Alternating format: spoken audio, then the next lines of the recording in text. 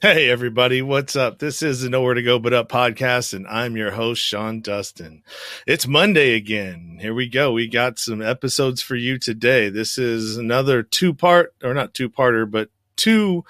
live stream day. We got this one for you here with Michael Wilson and Dr. Mike Merrill. We're going to be talking about a couple of different things and their book as well. But this episode of the podcast is sponsored by Get Past Your Shit, the book. Author is Kelly McCausey, and she's actually a friend of mine. If you look down below, you'll see a little bit of information on the ticker tape there. I've read the first chapter of this book, which is Kelly's story. I'm not a big reader. Ever since I got out of prison, I do not like to read anymore. But since I've read 300 books while I was in there, maybe it's PTSD. I don't know. Could be anything. Other than that, our next broadcast will be at 4:00 p.m. Pacific Standard Time today, and we will be talking to Dan Reeves, who is the host of the Spiritual Underground podcast, and we'll be talking about alcohol addiction and his story. So let's go ahead and hit the whatchamacallit here, our intro, and when we get back, we'll have Mike and Mike in studio. Sean Dustin spent time in federal and state prison for drug trafficking and fraud. Upon release in 2006, he had nothing but the clothes on his back, a bag of mail, and legal paperwork. In 2010, he kicked a long-time methamphetamine habit and started the long climb back up the ladder of life. This is the Nowhere to Go But Up podcast. If you want transparency and authenticity, you're in the right place. This is the Nowhere to Go But Up podcast, and this is Sean Dustin.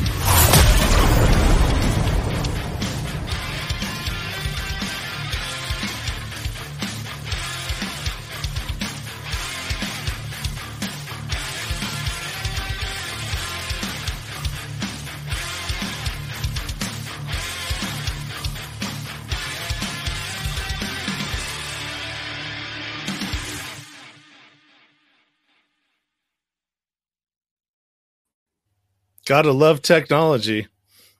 I hate it when it does that. How you guys doing, man? Doing well. So we've got Michael Wilson and we've got Dr. Mike Merrill here, and you wrote a book called, and I have it here. Hold on, don't tell me.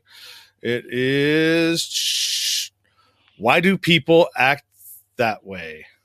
And Mike, Dr. Mike, you're the one who wrote this book, right? I am, and it's got a subtitle, which is extremely important, a second question, and what can I do about it?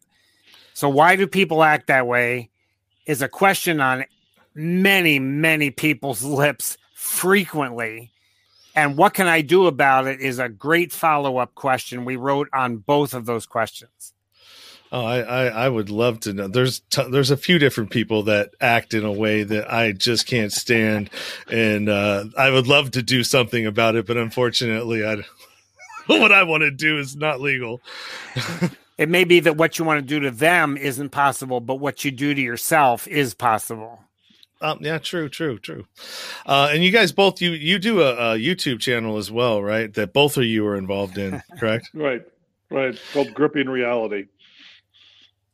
And that YouTube channel is 5020 Communications on YouTube. If you look that up, then you can subscribe there. All of the direct links to everything, the books that they've suggested, all the stuff and all the places that you can find them are available in the description. And if you're going to be listening to this on the podcast platforms, which this will be airing probably in about a month, you will find all that in the show notes as well. So why don't you guys go ahead and tell me a little bit about yourselves? And I know that from what I've read, that both of you have been affected by somebody in your family, a loved one that has passed from cancer, correct? Yes, that's correct. Okay. That's right. So that's kind of like the bottom that was described in the questionnaire thing that I sent out there that you both have probably struggled with. And if you want to touch on that, you can. Otherwise, we'll talk about the book and, kind of what you guys are doing. And I have some questions for you, some talking points that I'd like to address as well. So the floor is yours. I'm the East Coast version of Mike. I spell Mike with a Y. And my buddy on the other coast, Mike Wilson, is with an I. He's the West Coast Mike. I'm the East Coast Mike. And we do a tremendous amount of training, consulting, interviews, live stuff, dead stuff. We work together really well. We've been friends for about 35 years, 36, but who's counting? Mike is. And one of the things that we really emphasize is that Mike, West Coast Mike, is the empathetic one, and I'm just the pathetic one. So there's a lot of truth to that, but we really want to dive into that today. I mean, we are glad to be here. We actually just finished, we wrapped up, I don't know how many months of work on a course that we're launching with Astero Global. It should be out in mid-June sometime. We've been working on it since August last year, so it's been a long process. It's a course on called emotional agility, and so we teach across the spectrum on perceptions, how emotions work, how motivations factor into that, what our behaviors are. We get the whole package. And this is aimed at corporate leadership and actually kind of middle, somewhat corporate leadership on how to be able to navigate and deal with their emotions and facilitating that within the corporate world, which no one wants to talk about. And we're kind of like that. We kind of wade into many things that we probably shouldn't wade into, but we do anyway. We don't use the word should. Mike just did a violation of one of our core tenets. We do not use the words need, should, ought, or must. And so whenever one of us says one of those forbidden words, the other one will call them on it. And I'm usually the caller and he's the callee. That's not true, because he really needs to get a life. And I ought to do something about it. And it must be done right now. What can I say? Sean, take over. You're going to lose it. Yeah, that's funny, man. You guys are great. So the behavior thing is something that I talk about quite often, just because of my own personal experiences in my past. I had a lot of negative behaviors, a lot of so I was the toxic person in the room, when I would come into somewhere or when I was in a relationship or whatever it was, I had the behaviors that were learned and kind of ingrained over 40 years. And, going to prison, that doesn't help anything. It's not designed to help you change any of those behaviors. It's designed to give you a timeout. Now there are exceptions to that rule, and usually the people that are doing, 10, long periods, long stints of time tend to change those behaviors because they have nothing else better to, not that they don't have anything else better to do, but they have a long time to think about what they've done. Sure. When you've spent less than 5 years, you're usually going to do a lot of working out, do a lot of, getting your body in shape and looking good that way. But when you come out, that toxic person's still there because you haven't dealt with it. So I'd love to hear more about these behaviors and how you can kind of change them. One of the ways in which we have analyzed behavior, of course, in human activity, there are trillions of options of how one acts, but we bring that entire question to two pathways. You can engage a behavior or you can disengage a behavior. And that becomes a very critical aspect of, do I act out or do I choose not to act right now? So maybe you think of something to say, it's on the tip of your tongue, but you choose not to say it. That becomes a disengaged behavior. Or if you choose to blurt it out, it's an engaged behavior. We find that in understanding the dynamic of how people see reality and their part in that reality, the question of, do I engage or do I disengage, becomes very insightful as to what's really going on. And what we want to do and what we do in our training is we actually go way below the surface of all of that, and we look at the dynamic of what goes on for that engaged or disengaged behavior. And so we ask two, which people would say are pretty simplistic questions, but to be blunt about it, many times the simple things are the most profound things. And we ask, so what is something doing to you? And then the second question is, what can you do about it? Now that sounds, well, yeah, but what we do is we've built a whole platform around that to be able to figure out what is your reality, what drives the engaged or disengaged behavior. Because you might understand the behavior, but if you don't know what the substance or where the roots lie within that, how are you going to change that effect? And so, or even address it. How are you going to even address it? Because it might not be something. It might not be something that you want to change or that you can change. But that's why we call our podcast "Gripping Reality."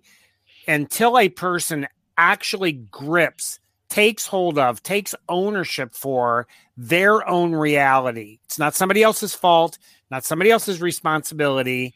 It belongs to the person. If they can grip that, they can begin to deal with it. It might be resolution. It might be starting something new. It might be ending something old. But the issue of gripping it really becomes a critical first step. What does this event do to me? What's it doing to me? If I can grip that, I will be able to deal with it. Now, sometimes an event is so sharp, razor sharp, that people find their emotional fingers getting cut to shreds. They say, I can't grip it. We can teach them how to grip very sharp things that are too hot to handle, stuff that's too heavy, or sometimes too light. I can't get, it's like fog. How do you get a hold of fog? How do you understand mist? Well, we can teach people how to grip what is too light, too heavy, too hard, too brutal, too far distant in the past. But getting a grip on that reality really is the first step. Right. Now, what would you do? Let's say, because for myself, and I'm using me as an example because I do. What about like lying for me was so second nature that like before I would even realize I was doing it, it was like, boom, it was already out there. Right. And it was like almost an auto response. Now I have come across people that absolutely are not aware of how they are being, they're not aware of how they act, or at least they act like they don't. And I really do believe that some of them didn't. And so what I found, and when, through my journeys, and I was going and I went to a therapeutic community to go visit. I was actually in one when I was younger, but it was way too young to understand the value of what I had and what I'd gone through. But what I've found to work in calling out behaviors is being able to call them out, because if you're not aware of them and you don't have anybody around you that's telling you about them and saying, hey, look, dude, you're manipulative and you're doing this wrong, or you're doing this, and this is how you're showing up. It's really hard to kind of pinpoint that stuff for yourself unless some really big event happens around that behavior where you have no choice but to look at it. Kind of core in our book, Why Do People Act That Way, is the concept that there are 5 emotional systems. There's only 5. We have mild versions, moderate versions, and intense versions. But the 5 emotional systems become very, very helpful in addressing something like perpetual lying. Let's just take that one. The 5 emotional systems are in the easiest terms: love, fear, anger, sadness, and happiness. Those are the 5. And the words that we use, more technical, are acceptance, exposure, empowerment, depletion, and celebration. So let's go back to lying. What is lying in reality? If you're going to get a grip on it, what is lying in reality. So it's taking a truth and saying, I'm going to create an opposite truth. Why would a person do that? To me, at the onset, that's about power. So if it's about power, it's in the area of empowerment. So I'm going to begin exploring anger issues, unresolved matters where a person feels powerless or victimized, and the way in which they're dealing with that level of powerlessness is to create a reality that they actually own because they created it. They're God of the lie. And so now they can do anything they want with that falsehood, that lack of truth. They can manipulate it. They can massage it. They can present it. They can trick others with it. All of those are power plays. So if we're going to deal with lying on the surface, you shouldn't lie. You need to stop lying. That's why we don't use need, should, ought, and must. They're just worthless words. So you say, okay, is the issue really the lying, or is it the need for power that is beneath the lie? And so what I would look at then is that the reality that the person is getting a hold of seems to be challenged with powerlessness, and they want to be empowered, but they don't know how to do it. So lying becomes easy. How much does it cost to come up with a lie? Absolutely nothing. You can make up lies all day long. They don't cost you anything because you're fabricating something out of nothing. So we can then deal with the underlying issue instead of the surface issue. And I would say you could take the same thing with the concept of lying, which we would call celebration. And maybe in your world, you are a person who wants a scenario that everything is wonderful, everybody's happy. It's a good thing. You want to be on a dopamine high all the time. And so you are making this reality that is, we would call celebration, that is high intensity in celebration, that you have formulated because you want to feel good all the time. So again, it comes back to the key, the core of this is it comes back to what's the motivation underneath this, that you're using the emotion you're using to get what you want. And it could fall within any of those categories very simply. It can. Actually, Mike, that's a really great one, because sometimes lying is not motivated by anger or rage. It's the thrill of lying. The thrill of lying. Can I get away with it one more time? Yes. You know, my girlfriend wanted me home at 6 o'clock. I came home at 7:30, and I'm going to play this game until I get caught, because it's like driving my car way too fast or jumping out of an airplane with a backpack on instead of a parachute. I mean, it's just absolutely thrilling to do it. So in the area of celebration, it could be the thrill of lying is really what's at the base. Yeah. Or it could be exposure.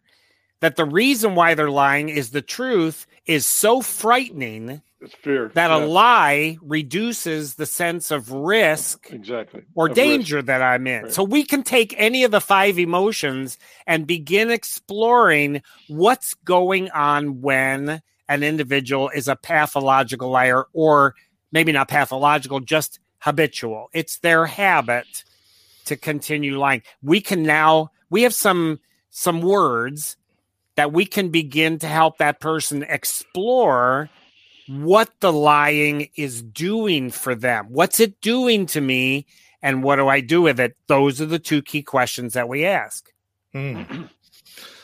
That's interesting. But a lot of it, I mean, it all comes down to understanding the brain and kind of how it works, right? Absolutely. Because the brain, the soul, the mind, the history, imagination. I mean, it comes down to the complexities of what makes us human, and being able to put some language so you can talk about or think about some pretty complicated matters. The more simple the language, the more you can think about it. So I got one for you, projection, and how you project, like for this, I'll use this for an example. When usually I see somebody that I don't like, or somebody will come across my life and I'm like, God, that person just gets on my nerves. I can't stand them, everything about them. But when I really start looking a little bit deeper into it, what I found is like, oh, well, it's not them that I don't like. It's the behaviors that they display that I do that I don't like. Right. And that really is looking in a mirror and seeing what you don't like, but instead of dealing with it in yourself and rejecting yourself, so to speak, you look at somebody else that displays the same behavior and reject that. And it's kind of a quasi valid way of at least addressing a personal flaw without actually dealing with it. So you can just get upset and use up the energy, at least for now, by blaming someone else or calling someone else out or whatever. And it's really is reflection of yourself. And it's understanding that, because it's, if you don't know the rules to any game that you're playing, it's going to be really difficult to win that game, right? Yeah, absolutely. Right. It is. Right. And so we have a whole bunch of people that don't understand how the human brain works and why we do some of the things that we do. And once I got my head around that, and here was another one that I had learned, is that I used to, same sort of thing, but I would attack my ex-girlfriend or my daughter's mom, which is my ex, on her weight. But I struggle with weight. And so it was like I would attack her on it, and then I'd turn around and go like, oh, there you go again. Not wanting to deal with your own self and projecting your dissatisfaction with the fact that you can't do X, Y, and Z around losing weight, and then you project it onto them. But a good step towards health is that you recognize that critical part. When I criticize someone else for their weight issues, I'm really criticizing myself. That becomes part of gripping reality. I mean, that really is taking handle. Whether you do something with it or not is another step, because we ask two questions. What's it doing to me? What am I going to do about it? So the other part is I'm not going to do anything about it. I'm just going to complain. Yeah, we got a lot of those out there. Sure. And then you just go on complaining and you're miserable, and you go to bed and you're miserable tomorrow. And if you like being that way, then just be miserable. I mean, I'm not going to tell you can't be miserable, but if you want to stop being miserable all the time, then we can say, all right, you got a grip on it. Now, what do we do with it? That's the next step. Awesome. Go ahead, Mike. No, I was just one of the comments you made that you said was to win in the process, and one of the things that we really teach and we train, which is a bit, I think, might be unnerving to some people in the process, is that we use terms that, and it's not that Mike and I are not competitive. That is the furthest from the truth. But when it comes to, we're not. I just win all the time. It's easy for me. Yeah, I know. See, it's like, so well, I just acquiesce. You're winning right now. You got the doctor in front of your name. Yeah, well, I paid a lot of money for it. No, it means nothing at all. Absolutely nothing. But one of the things that we endeavor to do is to deal with it from a neutral standpoint, and that's not a wishy-washy kind of thing. But when we enter into conversations and we're dealing with the emotional systems, and we're dealing with the motivational systems, and we're dealing with the perceptions and those kinds of things, what we do is we endeavor to set aside our agenda. We use words that tend to be pretty neutral, that allow people to continue to explain themselves in a very real fashion, to try and help them realize where this is coming from. And I think so many times in discussions of what we're finding, particularly now in our culture, is that there's very little dialogue that's actually happening. It's a win-lose. It's my tribe, your tribe. It's us and them. And so there's very little of this give and take that's very real. There's a lot of shouting, okay? There's a lot of intensity, if you will, but there's not much understanding. And, that takes a lot of work, and it takes a bit of work on your part to sit back, to truly set your agenda aside and to hear the other person. Usually what's happening is that we're so busy with our rebuttal of what's going on and how we can actually win in this scenario that we are not hearing what people are really saying.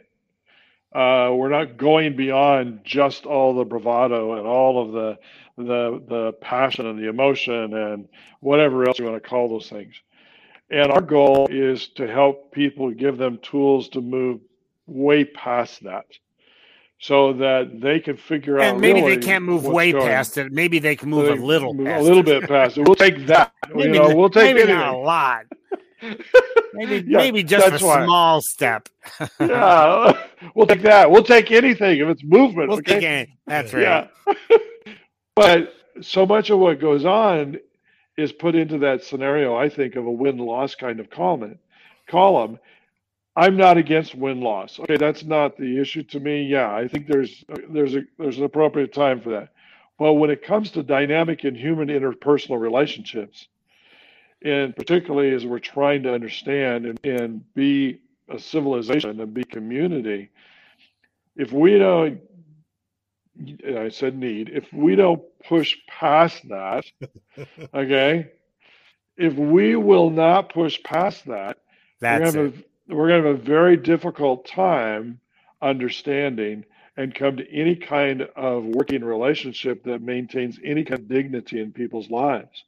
And that word is a wonderful word that we just don't have much anymore. That is the word dignity, because it drives within that the freedom to be able to be who you really are, because there's a value you've given that person that says you are important and you have real value. I want to know who you are so I can understand.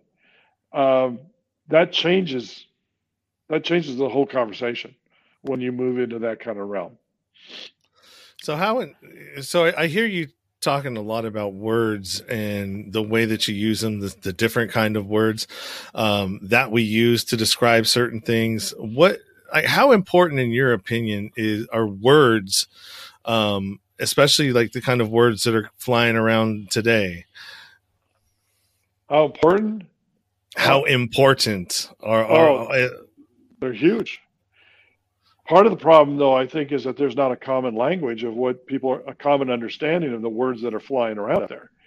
And so I'm left to decipher what that word means. And I may decipher it totally, because we're not in any kind of conversation. We're not in any kind of dialogue. There's no dignity left in this conversation. And so we don't even have to come to a basic understanding of what those words mean. One of the things that we endeavor to do so much in our training is to give tools we call, and their words, for people to understand, particularly with the dynamic of the emotions of intensity. So we start low, we go high in intensity, but give people real tools of what that looks like, so that they have more than just one or two, if you will, screwdrivers in the drawer, so that they are much more effective. Let's take that and make it more practical, Mike, because you're using a metaphor that may be hard to really grab a hold of. Let's take the area of acceptance. We'll take the area of acceptance, which is, in the simplest word, love. Acceptance is about bringing something from away and bringing it towards yourself. So to have it, to consume it, to enjoy it, to have it be part of your life. That's what it means in acceptance, to draw something in from away. So Mike and I have done a tremendous amount of work with adolescents. And one of the reasons for that is if you're going to manage the world as it is, work with adults. But if you want to change the world, work with adolescents. And the reason for that is between 12 and 25 or 30, virtually all of the major life decisions, values, experiences are going to be chosen by an individual for their adult life. Their childhood is spent under their parents' care. Their adulthood is spent on their independent life, and adolescence is when they make a decision about all the various values of life. So as they move into non-family relationships, dating, experiences, intellectual, educational, sexual, economic, all those kinds of whatever the nature of relationships is. And an early adolescent, 9, 10, 12 years old, will say to another person, I like you. That's the only word they know. I mean, it's like, I really like you. How much do you like me? I really like you. I like you. I really, really like you. I like you like this. I like you. This, I like you. They don't know any other word. There's no other word because you don't want to get to the other big L word, I love you, because that's over the top. And there's only really two words that function in human relationships between two people who have an interest in one another. I like you. I love you. And then you can adjust those words a little bit. But once you get the big L word out, love, now we're in the big leagues. What other words are there? So what we begin is teaching new vocabulary to individuals so they can differentiate between liking, preferring, I desire you, I'm bonding, I'm connecting. We are profound friends. We understand, we think alike. We have a lifelong commitment. We really love each other. We're family. We're addicted to each other. We are obsessed. Now it's getting out of control. It's getting too intense. It's beyond healthy. So we want to move our addictive behavior back to loving or devoted behavior. No, I know exactly how it is because I'm the kind of person that doesn't like, I keep people at really, even my girlfriend, at an arm's length. You know, I don't let them in. It's something that I'm working on, but it's a hard thing to get past. But the funny thing is that like what you're explaining in the words and stuff, my daughter's going through this and she's almost 4. She's at that age where you're able to watch them, you know, learn words and they're learning things. And I'm telling her, how much do you love me? She said, I love you this much, Daddy. Right. You know, and so it's really cute, but it's also really interesting to see how the human develops. Absolutely. And her brain is gaining vocabulary that she may not actually understand when she starts to use those words. That's one of the fun things that we have in watching adolescents learn how to swear. And they may be using words. They actually don't know what the word means. They just know it's a bad word and other people get all upset. So we would run youth events and they're connected to the church. And so there's kind of this spoken or unspoken rule against using bad language. And it's really interesting to see kids that will push against that standard just to watch how do the adults go crazy when we use the S word or the F word or GD or whatever happens to be, whatever word they want to use. And that you really have no idea what you're talking about, do you? It's so fun because instead of our overreacting to that, we'll just say, so could you say that again? Did you pronounce that correctly? I'm not sure you did. Could you say that again? And they say it again. No, one more time. Can you say that again? And Wait a minute. You're the people in charge. Why are you asking me to keep swearing? I just want to make sure you're using the word right. Do you actually know the etymology? Do you know where that comes from in Latin or Greek? And they're going, get out of here. I'm not talking to you anymore. I've had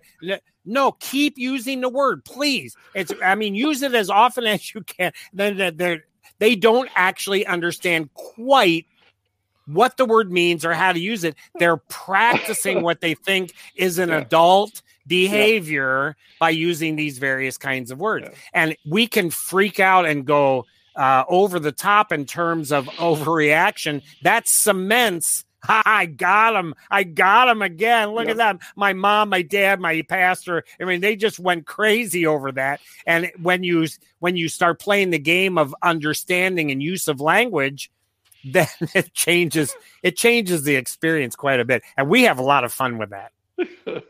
I bet. I know sometimes when I'll sit there and I'll be doing something and all of a sudden I'll just out of nowhere, I'll just be like, effing this. And then all of a sudden she's like, effing this. And I'm no. Don't say that. Your mom's going to kill me when I bring you back. If you say it, if you say that word. The book that you held up before has the SH and then an asterisk and then a T. Because the censors are going to say, you can't say the word shit in a book title. You're not allowed to. And what's interesting is she could have used the word poop, or she could have used the word crap, or she could have used the word excrement, or she could have used the word feces, or she could have used the word output, or she could have used the word dirt. But none of those words have the reaction that the S word has in Good Company, which creates that sellable, marketable, we're dangerous, we're at the edge, we're going to get your attention. And if she said, get your poop together, it's like, oh, that's cute.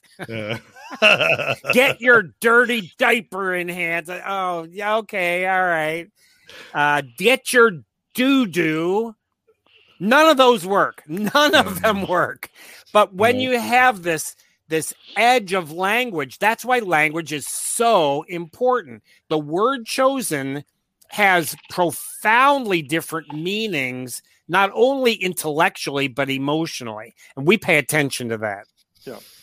Kind of like brand marketing. Brand marketing is all about words and colors and emotion and what these different colors evoke in your emotion and all the other stuff that go with it. It's man, and it leads right back to the human psyche, right? It does. All back to the mind. That's great. I have one question right here. Describe your ideas of motivation and what is the fluidity variable in it? You want to start, Mike? Oh, God. If you want a lateral, I can take it. I'll lateral. Let's start. Okay. I'll fill in. Motivation is one of the four complexes that we use to teach how reality works. You have perceptions, emotions, motivations, and behaviors. Motivations are the link that tie together our emotional response or reaction to our behavior. It's what are we motivated to do? So as Mike and I, we were teaching at a college and we were trying to find a way to help both faculty and students that seem to be at loggerheads with each other and not communicating very well, how to understand motivation. And so we developed a sense that there are 5 motivational drivers. Now, it's far more complex than that. I understand that. But the 5 drivers simplified an incredibly complex aspect of human experience into a way that we could talk about it. Right. So the way we describe that is the most fluid, the least fixed, the most able to be changed is a conversation or words, thoughts. So we're talking about, let's just use the example of we're going to order a pizza. And so we talk about, what do you want on your pizza? That conversation can go in any direction. I want pepperoni. I hate pepperoni. How about sausage? How about anchovies? How about hot peppers? You can talk about it, and you change the toppings on the pizza easily because it's very fluid. When it goes to the next level, the second driver, we call that opinion or viewpoint. That's less fluid. It is more fixed. And a person says, no, I hate anchovies. I hate the smell of anchovies. If you put anchovies on, I'm leaving the room. This is my opinion. This is really solid for me. Now, it's no longer a conversation. It's now, this is my viewpoint. We're going to get into politics in just a second. I'll let Mike take over. The third one that is more solid, more foundational, less fluid, we call values or givens. These are things that are important to me. These are values that I hold. And we put a third because sometimes values are in conflict and you have to pick which value you're going to act on. And that's sometimes difficult. So that's the one in the middle. The fourth driver is far more fixed, far more foundational, and very difficult to change. And we call that habit, or something that is ongoing that I now do without thinking about it. It's my pattern. It is, I've developed a rut. And so now I don't really think about my motivation. I do it because I've done it, and that is what I've practiced. And then the fifth one we call culture or identity. And culture is the most foundational, the least fluid. So if a person says, I am Italian, they're describing their culture. So if they then say, so what are we going to have on our pizza? The Italian pizza, and they go into this long description, you're not going to change their mind because it's not just habit. You mean you always have pizza that way? No, we're Italian. We have pizza the way pizza is supposed to be made because we're the ones who have made it. And you say, no, pizza was invented in New York City. No, it was. And you go, it's culture. So now we're at a motivational. Now let's go into politics. How do you feel about Donald Trump or Joe Biden? Ooh. Talk about it. Whoa. Talk. No. Talk about it at the most fluid level. Talk about it in opinion. Talk about it in values.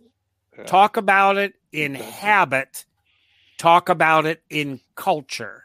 And one of the things we find is when a topic of politics arises, a person will express, I will say this is what I think, but this is all the way down at their cultural level. Right. So if I say, well, why don't you just change your mind? Why don't you become independent and vote for Bernie? Why don't you just drop out of politics all day? No, you're at a person's cultural level. And now if you want to discover their culture, that's what you talk about. Right. And so what you see is when you think of it in those terms and that dynamic, it actually begins to make sense when you look, particularly, let's just say, it doesn't have to be politics, but we're looking at politics when people look at certain individuals. It could be politics, it could be the latest let's take one that matters to Sean. Let's talk about incarceration. Why are there people that get out of jail and are back in jail in 3 months? Because their culture is incarceration. Right. It's not a value. It's not a habit. It is the culture that creates the foundation of life.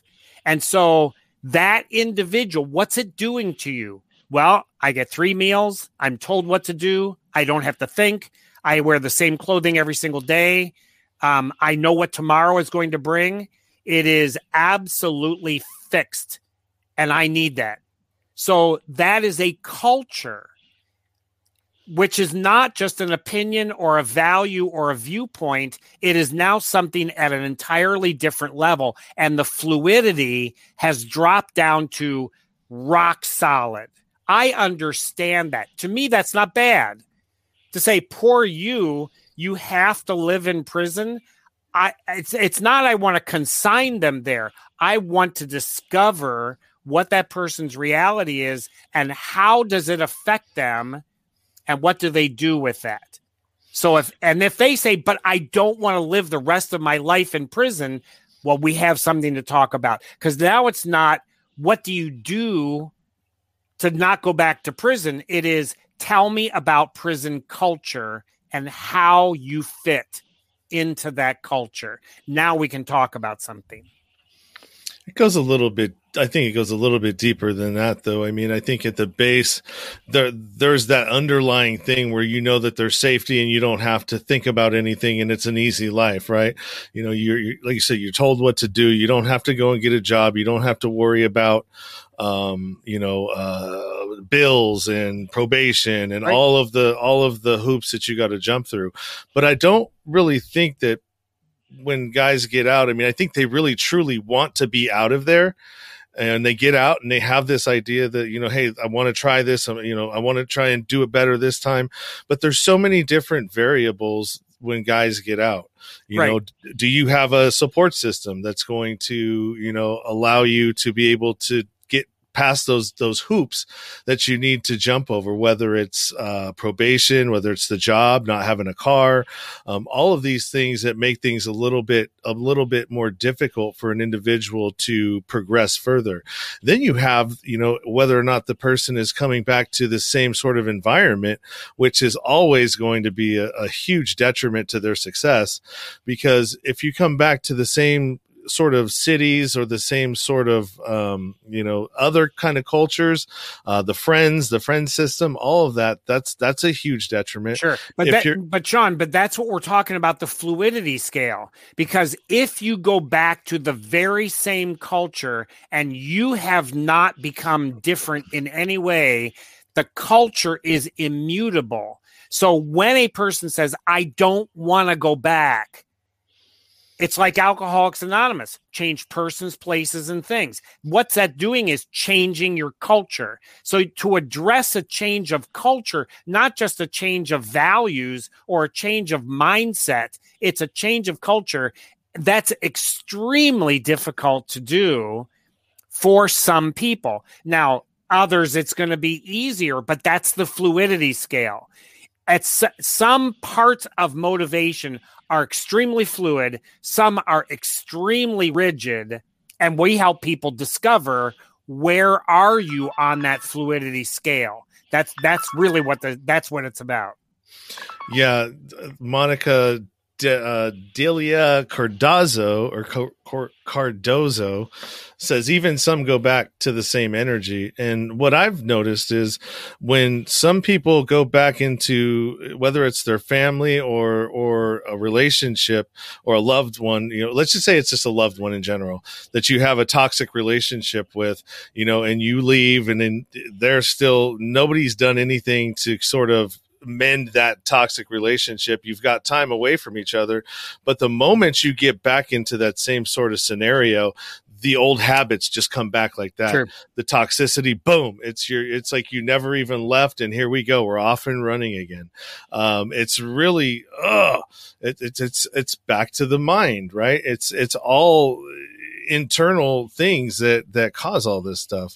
So for us, habits can be changed, and it's a little easier to change a habit than to change culture.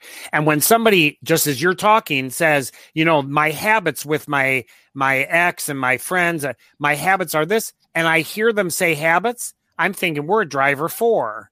We're not a driver 5, we're a driver 4. So now we can begin talking about how does one change habits. But if I hear you talking about your identity and your culture, now we're at driver 5. Now we're going to be talking about shifting earthquake level. I mean, we got to move a tectonic plate down there. So I listen to the words that a person chooses, and I know, hey, this is going to be fairly simple. It's a conversation. These are values. This is really a habit. This is their culture. And we're on the fluidity scale, subject to change, extremely difficult to change. And we can talk about that. Yeah, it's really interesting what you're talking about. I definitely would be interested to hear more about this, because I'm working on a nonprofit organization right now that I've started myself for guys that are coming out of incarceration, 18 to 24-year-old males specifically, and trying to build some sort of a program for them to, whether it's a year to a year and a half, but to go through all of these sort of things. There's going to be a leadership course, which is about 10 weeks that we've already got licensed to teach in this. And this would be a fascinating one, because this is the same thing that we all dealt with. Is how to take these habits that we've learned that become sort of second nature and auto responses and whatever it is that we do, and how do we mitigate it in a way that it creates different responses to instead of reactions, you're creating responses. Yes. Now, this might be very fortuitous for us to have this conversation with you, because Mike and I can specify the principles into virtually any human situation. So with married couples or pre-married couples or divorced couples or couples where a spouse has passed away, we can create a course that deals with these principles in that venue. Starting a business, ending a business conflict, a business stalemate. We can create a course that deals with that issue. First responders in fire, in police, in rescue, we could develop a course there. People coming out of prison, people still in prison, people in halfway situations. We could create a course that is specifically tailored to take principles and put them into workable structures that would directly apply to what you're trying to do. Awesome. Now, here's something really interesting. So Monica says some are habits that will not change. So are there any habits that you can't change, or the ones you don't want to? The ones you don't want to, exactly. And I think that's what, I'm obviously sitting here quiet for a while here. It's fascinating when you really start delving into the motivations and seeing how culture takes over. And I think in the dynamic you'll see so many times, particularly in politics right now, where it's like people don't understand how is it you can still hang with this particular person when they've done all of these things. And it's obvious to everyone that they're less than stellar, and it's like, why would you stay with them? Well, it's culture. You have bedrocked this thing out and says it doesn't matter. I'm not changing off of that viewpoint. That's the culture in which I live in. I'm not moving to that. And so it causes a dynamic that is one that, to get past that, is incredibly difficult. But the thing you're talking about, which is the very not thing impossible. But not impossible. It is difficult, but it is not impossible. And that's the difference, is that I think so many times people just throw up their hands and say, well, I can't talk to you and you're never going to change. And they walk out the door on it. And yet it's not impossible.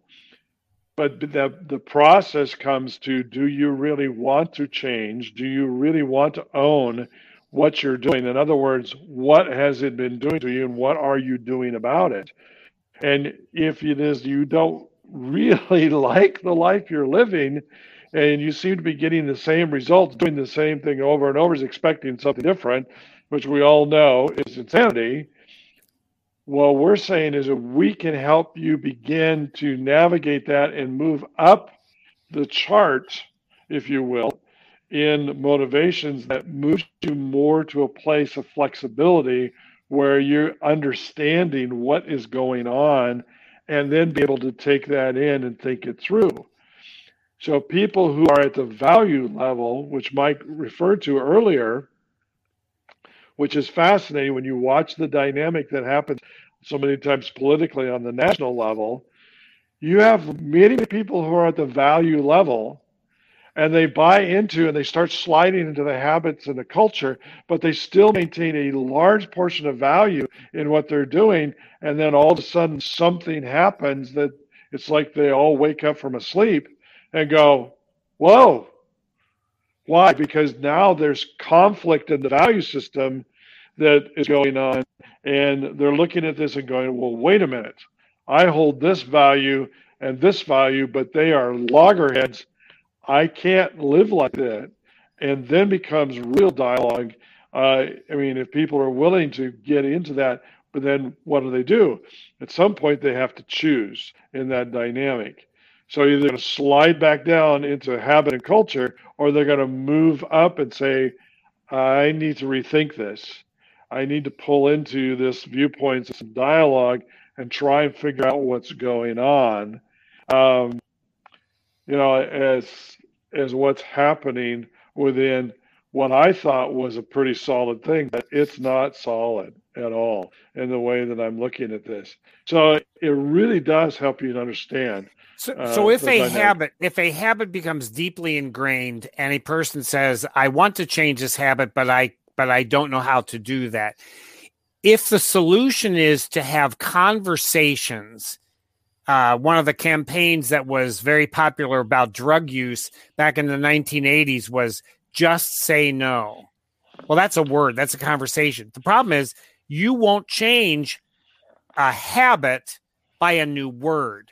You will change it by putting values in conflict, which seems a very mean thing to do at times, to walk people through value reconstruction and to put values into tension with each other as a means of breaking habit. And so changing habit can be done one stage above where that particular aspect is, not 3 stages above. So when a person says there are habits that cannot be changed, I don't believe that. If a habit can be developed, a habit can be changed. Exactly. And the question is, how are they changed? Just by new patterns of behavior? Maybe, but most often it is by creating values conflict. And the energy created by values conflict can change virtually any habit. And I would say that what tails that goes right with that is community, to have that actual interaction that takes place, so that there is that rub that takes place if you are in some kind of community. I think where people say, I can't change. Well, are you in any kind of community that you have other orientation, that people have a whole different perspective, or is the only community people who agree with everything you think?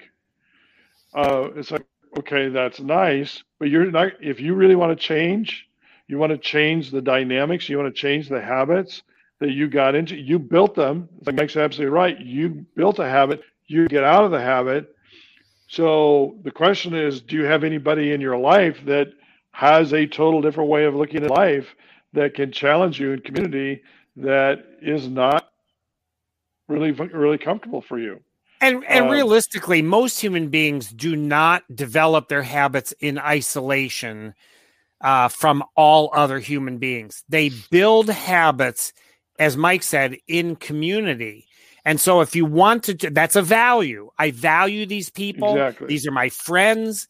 They are important to me. What we do together accentuates and supports each other's pathways. We build habits together. So if you want to change the habit, change the people that you value.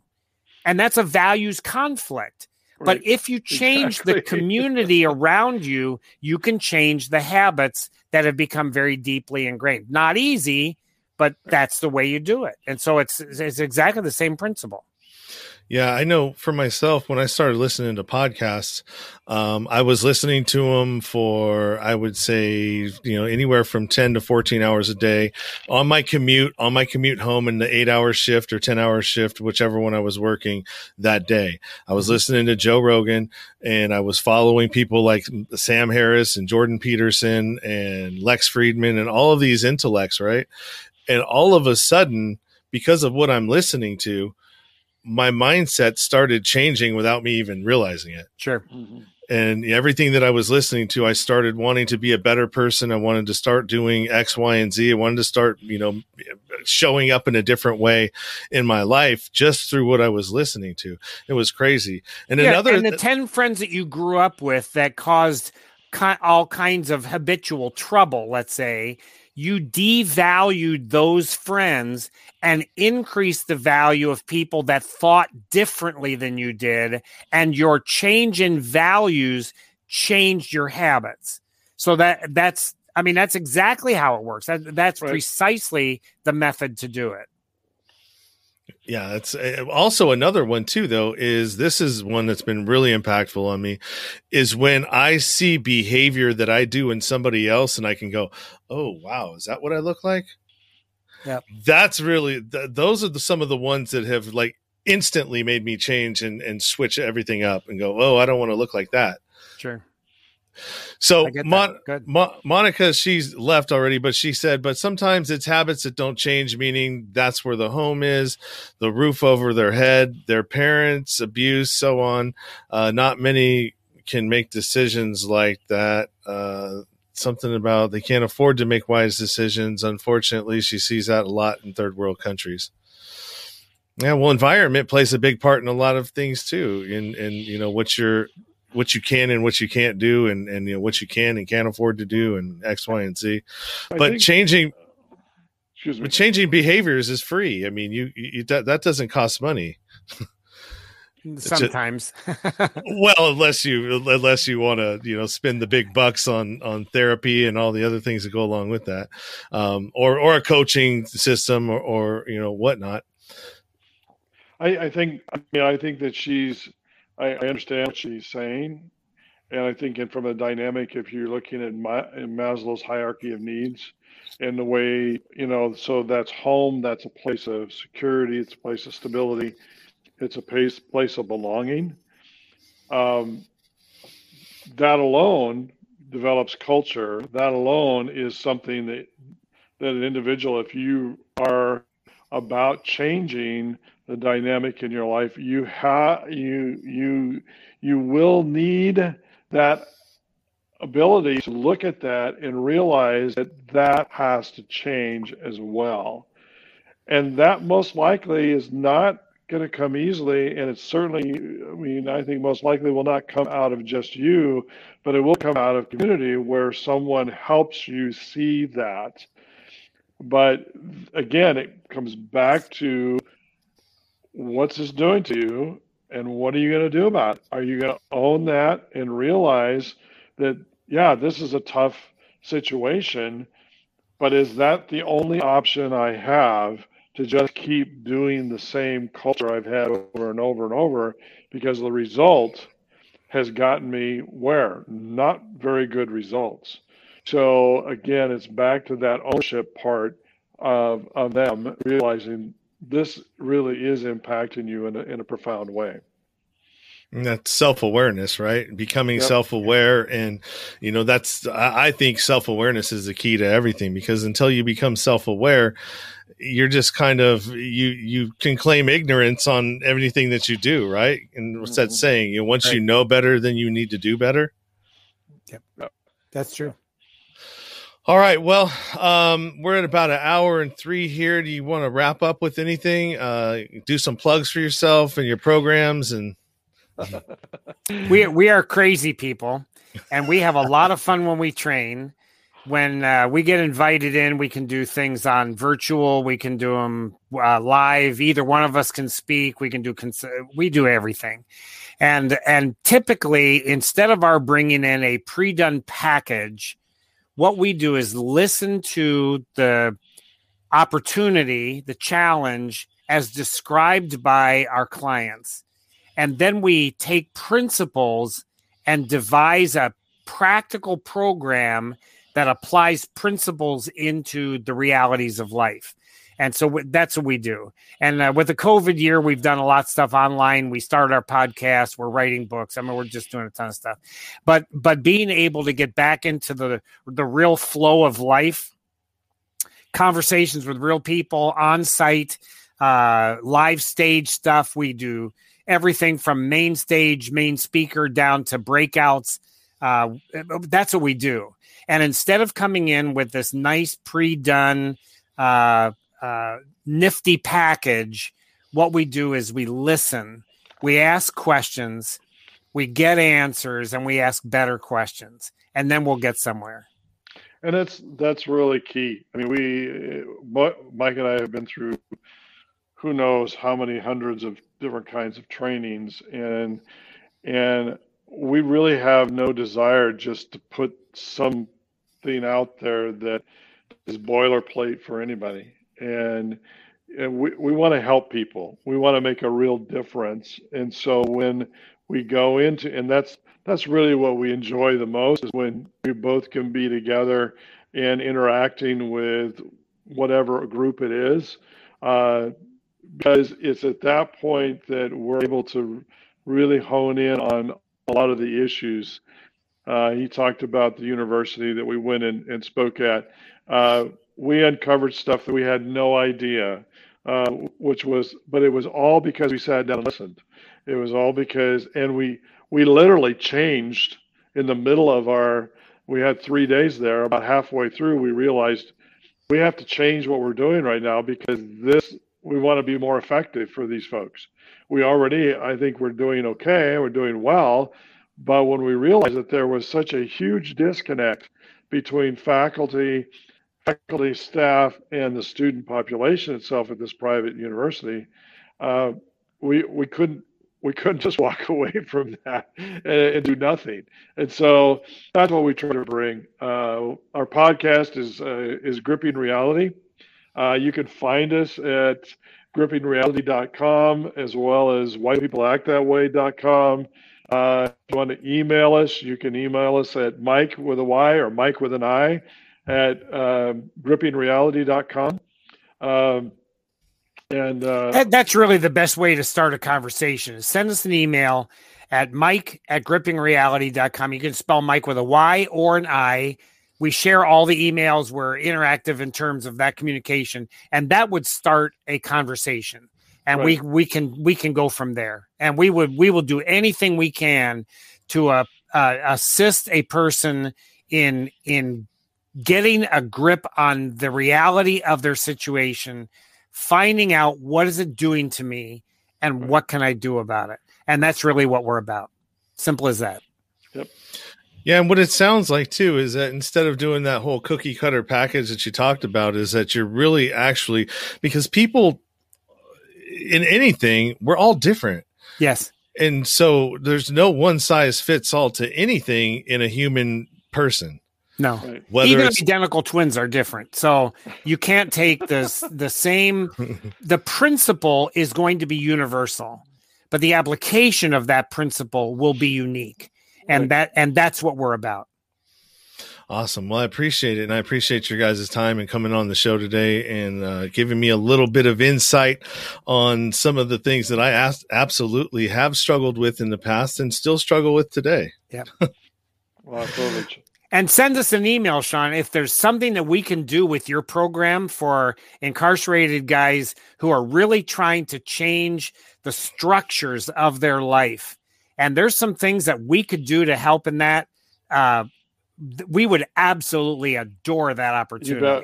Absolutely. Awesome. I'm going to take you up on that as well. For real. I'll be talking to my vice president tomorrow. We meet every Tuesday to brainstorm because we're right at the point where we're onboarding more people onto the board of directors and sort of trying to figure out how to take this to the next level of what we need to do. Awesome. That's a great work. That is an incredible work. You bet. Very much needed. Yeah, well, I appreciate it, and I appreciate you guys, and I will be taking you up on that offer, and love the conversation, and Super. We'll be following you some more. I'm going to subscribe to your podcast, your YouTube channel. Yeah, you got 26 subscriibers, I think, right now. So far, you're gonna have 20. You're gonna have 27 here pretty 27. Soon. What we're trying to do is create a background of material so that we have something to market and learn the ropes of doing this in a consistent way. So we're just getting started, and it'll be good to have you join us. Yeah, absolutely. If you ever need any tips or tricks or any kind of help whatsoever, let me know. I've been doing this. Take the word "if" out. When we need help, we'll call you for sure. I've been I've been doing this thing for 2 years, and I do actually help produce top podcasts, edit, and all of the stuff, conceptualize, teach. All of those things. Actually, the project that I'm going to be doing here at the soonest is 16 to 18 year old. It's 16 to 21 year olds. I'm going to be teaching them this. The 16 and 17 year olds are going to be separate from the 18, 19, and 20, 21 year olds. But I'm going to be teaching them how to start a podcast themselves in their community based organization, and, the whole thing with it. So I think it's really important. Podcasting really taught me what it did is it gave me my voice back, and it gave me back my dignity. It gave me back the ability to have self-esteem and confidence, and to be able to navigate through. And what really taught me how to do is how to listen in interviewing. So I appreciate everything that you guys are doing, man. Good deal. Thanks. All right. Thank you. All right. See ya. All right, everybody. There you go, man. That was pretty interesting. I love talking about the mind and how it kind of works, and everything that goes along with it. It's definitely one of those things that when you understand it and you understand how the mind works, it really does help you to move through things and learning how to respond intelligently instead of reacting emotionally. And that's the key right there, in my opinion. So once again, this episode of the podcast is brought to you by Get Past Your Shit, the book. Kelly McCausey is the author of this book. Get her in here. Actually, let's show her name in case you didn't see it over there, wherever it is behind me. And also too, the Nowhere to Go But Up podcast was just recently, I don't know if you can see it up here in the corner, up on the top over here, for the best mental health podcast. So that was a pretty interesting and exciting thing that we did, and I was super grateful for the experience. The Scene Snobs blessed us with a snobby, their first snobby award, so that was pretty cool. And also, yeah, that's it. So stay tuned. Come back at 4:00 this afternoon Pacific time, and we'll be talking to Dan Reeves from the Spiritual Underground podcast. Until then, keep it 100. Stay true to yourself. Everything else is just noise. You've been listening to the Nowhere to Go But Up podcast.